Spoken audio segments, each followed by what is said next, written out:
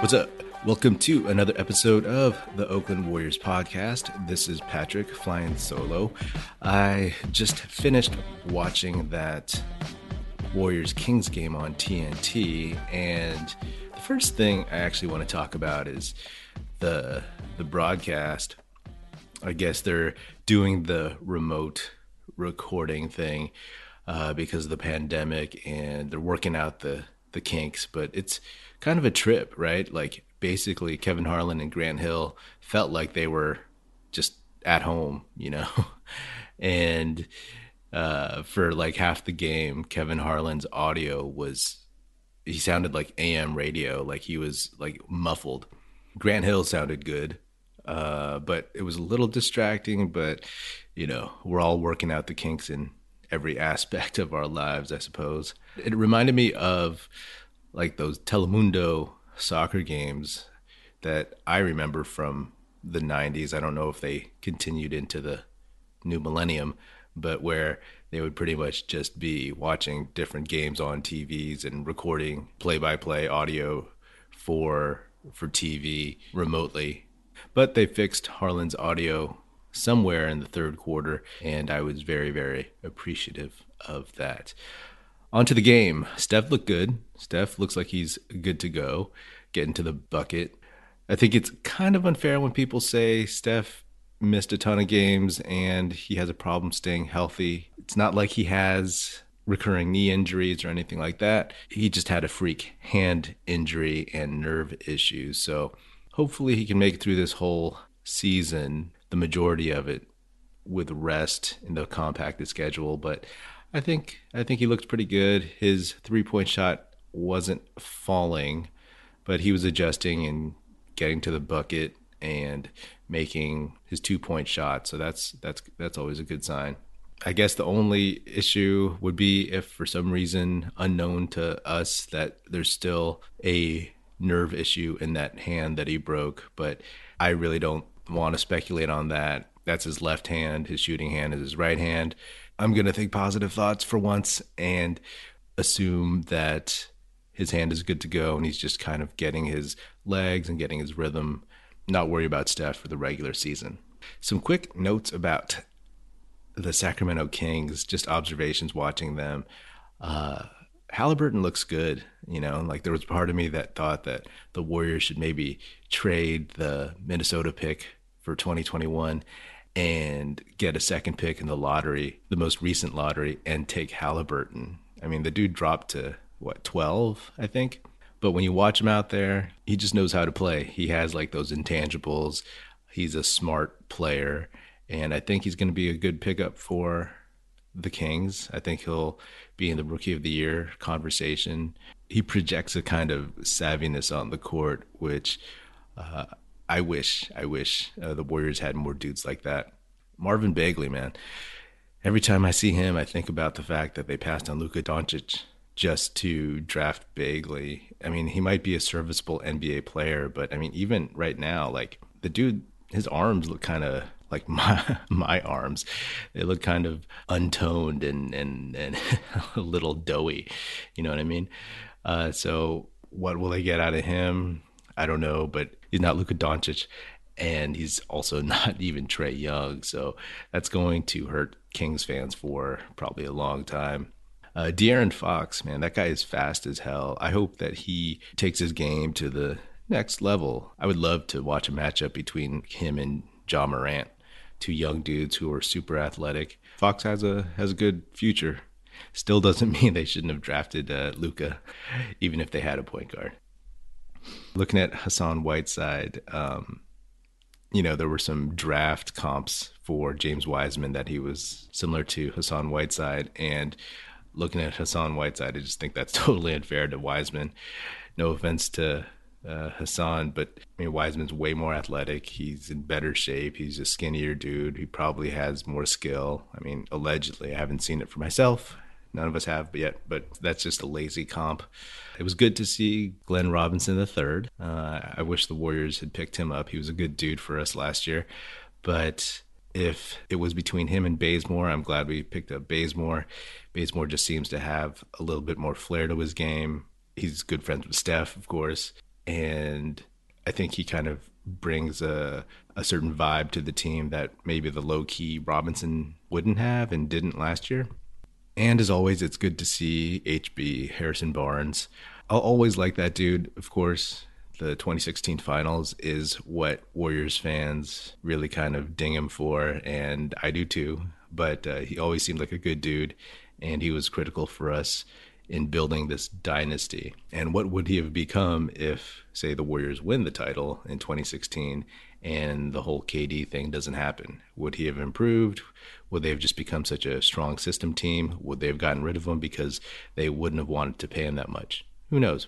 But, watching him, the dude just never really got better. I mean, everybody said he was just kind of a technical player who doesn't have too much of an innate feel for the game. And yeah, you could just see that. He's just basically an old vet now who gets to a handful of spots on the court and shoots his shots from there. So the Warriors lost this game on a last second 3-point shot, which was kind of a bummer, but it's preseason, so who really cares? It was good to see afterwards. It seemed like some of the players were actually pissed that they lost. That's always a good sign. In this game, we didn't have Draymond Green, James Wiseman, or Eric Paschall.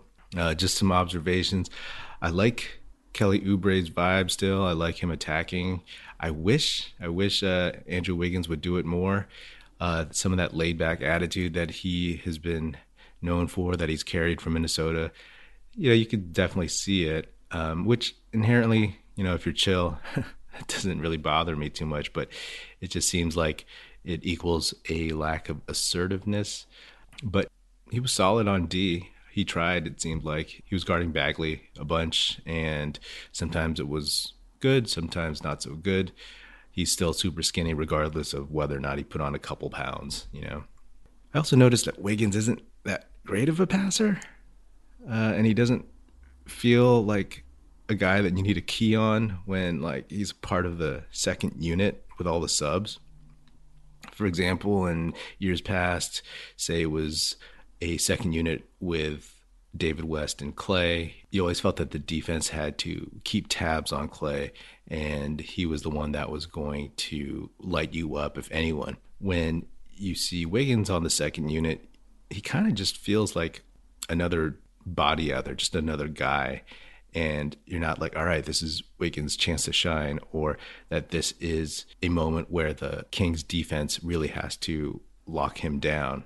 And his touch wasn't looking that great. He had a couple shots where he just missed really badly, or he bricked, or he barely scraped rim. But Kerr, in his post-game Q&A conference or whatever, he said that Wiggins working hard on D, and that's what they're having him focus on. So is that just spin? Or if it's true, hopefully the offense for Wiggins comes around. I mean, he's proven he can score 20 points a game, shoot 33% from three. But is there more that he can do besides just being like a quote-unquote scorer? Can he facilitate more? Can he take advantage of passing lanes? That's what you're really, really hoping to see beyond him just putting effort on D.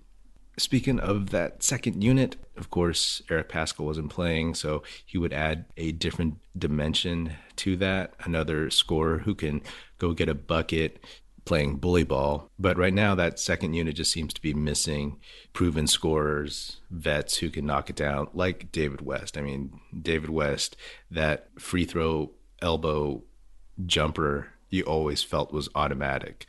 Clay, when he was in with the second unit, of course, I mean, whenever he's on the court, you feel like his 3-point shots are going to be automatic. You feel like his mid-range game is going to be automatic. But with this team right now, you're like, okay, maybe that shot will go in. Not to pick on Wiggins too much here, but there was one fast break where Steph brought it down, I think, and he kicked it out to Wiggins at the 3-point line. In the past, you kick it out to Clay, you're like, oh yeah, that's in. But you kick it out to Wiggins, and I'm like, that's probably not going to go in. So I think that's kind of the difference that I feel. To reiterate what I said after the Nuggets preseason game, I think Mulder is going to make this team.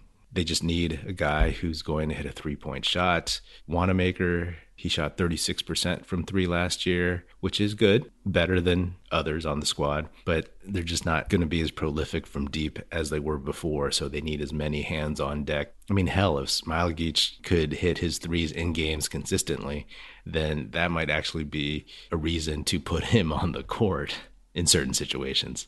But the real question is, who is going to make other teams pay for doubling Steph? Can Wiggins hit that shot? Can Oubre hit that shot? Clay could. KD could.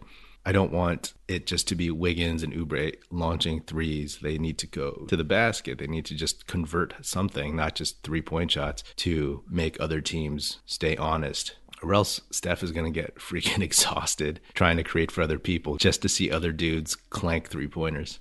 So what I want to see from this team, I know Draymond wasn't playing, is who's going to show their basketball smarts, like Sean and KD and Andre. Those were some of the smartest dudes you'd ever see on the basketball court. Does Oubre have that in him? Does Wanamaker have that? Does Pascal have that? That savviness that comes with experience, that comes with getting chemistry with the team. That's what I'm looking for. The guys who will make the smart play. I mean, honestly, like the Halliburton types, the ones that'll know exactly what to do at the right time, make the right basketball play. Speaking of which, I'm on Nico Mannion Island. I am full on staking my claim. I'm buying on the cheap on Mannion Island. I think that there's obvious things. He's not 6'3". Apparently he's listed at 6'2". He doesn't have the widest wingspan, and he's not the quickest. But I like what I've seen from the guy so far. Some people say he's slow, okay. But I'm not saying that he's going to contribute now to the season, in the playoffs or whatever. But I think he's worth keeping and developing. Of course, they've signed him to a two-way. And once the G League starts, I hope he can get in there. And really, honestly, he should dominate. When he gets on the court, he doesn't look scared. He looks really confident. He looks like he wants to take on the challenge. He didn't back down from De'Aaron Fox, who is light years quicker than he is. But Nico Mannion looks like he knows how to run an offense. He looks like an actual point guard, not just like some guy who knows how to bring the ball up the court. He seems to make the right basketball play. He was on a couple breaks and he passed to the right guy. I personally wanted to see him throw it down, but he's definitely one of those guys that bigger dudes see as a huge SWAT opportunity that they just want to go block him. And that's why he can dish dimes to other guys running on the break with him. But I have faith in the kid. His shot wasn't going down. He hasn't been hitting many shots in these first two games, but he got his first 2 points on a floater, and I think he needs to shoot tons of floaters. I mean, he needs to basically pick up the best parts of Steph's game. He will obviously never be Steph Curry, but he needs to pick up the tricks of the trade that allow Steph to score while not being the most athletic himself. Floaters, hezzies, whatever it takes to get to the basket or to get another guy open. That's where I think his value and his reasoning for turning down other teams to come to the Warriors makes the most sense. Because it's not like Steph is the best defender. He puts in the effort. He's smart. He's savvy. He picks and chooses his spots. And that's what Mannion's going to have to do. I don't know. I just like the kid's demeanor on the court. And it seems like both him and Wiseman see the opportunity that they have of being with this championship organization that has these vets and this coaching staff and this front office, and they see an opportunity to really make the most of it and really to be good NBA players, great NBA players, whatever. Now, the center position, earlier I thought that with James Wiseman being out with COVID, that Marquise Chris and Kevon Looney would really solidify their hold on the depth chart for center. But, I mean, you just watch them play against Whiteside, Bagley, guys who are either bigger or more athletic. I mean, Kevon Looney just looks like he's, even more ground bound than before. Great player, does all the right things, but, he obviously has those limitations. You just see those guys and you're like, okay, they really, really need like a big body. And that one clip that went around of Wiseman's first practice with the Warriors. I'm sure they just cherry pick the best stuff, but what I love about that is that he is athletic. He runs like a dude who is not 7 feet tall. That is not 7'1". He doesn't run upright like a big stiff. He gets low when he runs, and he runs like a guy who's 6'6", 6'8". You know what I mean? So that's really encouraging. I mean, when you look at his old highlights, sometimes you forget he's 7 feet tall, and hopefully that translates. Like there was the one clip of him getting the loose ball and just taking off. He just starts dribbling. He doesn't grab it with 2 hands or panic or look around for a point guard to pass to. The ball's loose and he just starts pushing it up the court. So he seems like a smart kid. He seems like somebody who is not going to try to do too much. And he seems like somebody who can catch a pass. Sometimes you get these big dudes who have like hands of stone, who you throw them like a no-look pass while they're cutting down the lane and it like just hits them in the face or something. I don't know if Wiseman's going to play in the final preseason game. There had been hope of that, but they're leaving it open as to whether he will not. If he does, I would love to see him play against Whiteside. I would love to see what he could do against Bagley. Whiteside, of course, someone who's bigger than him, a vet, but Wiseman is quicker, and Bagley, someone who is not that much older, right? Can he dominate Bagley? We shall see. Otherwise, if he doesn't play against the Kings, then he will have his debut, I guess, against either Jared Allen or DeAndre Jordan. Not bad. And one final thought, randomly. Apparently, John Wall looks pretty good out there playing for the Rockets. And so does Kevin Durant playing for the Nets. I didn't really see too many highlights of either. Didn't get a chance. But I just got to say, that's encouraging, right? That's got to be encouraging for Klay Thompson. I know Klay will be facing the double whammy of coming back from the Achilles and the ACL, although I guess the ACL was healed.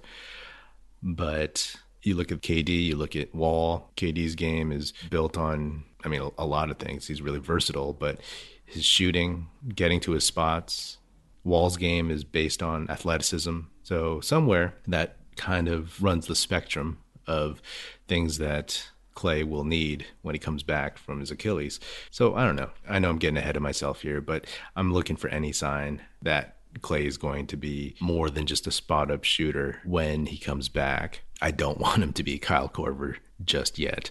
He has like 5 or 6 years until he just becomes that guy. Okay, well, maybe like 3 or 4. I don't know, but not right away. So fingers crossed. I'm going to be tracking those guys, and DeMarcus Cousins too, because he also tore his Achilles and he tore his ACL. Obviously, different position, different game, but can those 3 guys look close to what they were before?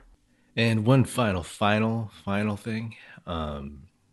In our last episode, Vu Bang and I talked about our memories of Andrew Bogut, the recently retired center from the early days of the Warriors dynasty. A player that really took the team and transformed it into a team that could actually play defense. He was like somebody that the Warriors never had before. They never had a center that was any good. But just one memory, whenever I see Grant Hill, I just remember after, I think the Warriors' first title in 2015, they were doing an on-court interview with NBA TV, and they were all, set up there. They were interviewing Andrew Bogut, and Andrew Bogut called Grant Hill Steve. And I'm pretty sure he thought he was Steve Smith. And Grant Hill's reaction was kind of just like, he kind of took it in stride like a pro and laughed it off or kind of chuckled to himself. But I always thought that was one of the oddest things I'd ever seen. How do you not know Grant Hill? But anyway, that's what makes Bogut. That's all I got. Thanks for tuning in to another episode of the Oakland Warriors podcast. Feel free to hit me up at Patrick Epino, Epino, on Twitter if you got something to say. And be sure to check out our website, oaklandwarriors.com. Please feel free to rate us, say something nice, and I will check you out on the other side. Music in this episode provided by Paper Sun. Special thanks to Paul Amardo for production support. See you next time, and go Dubs.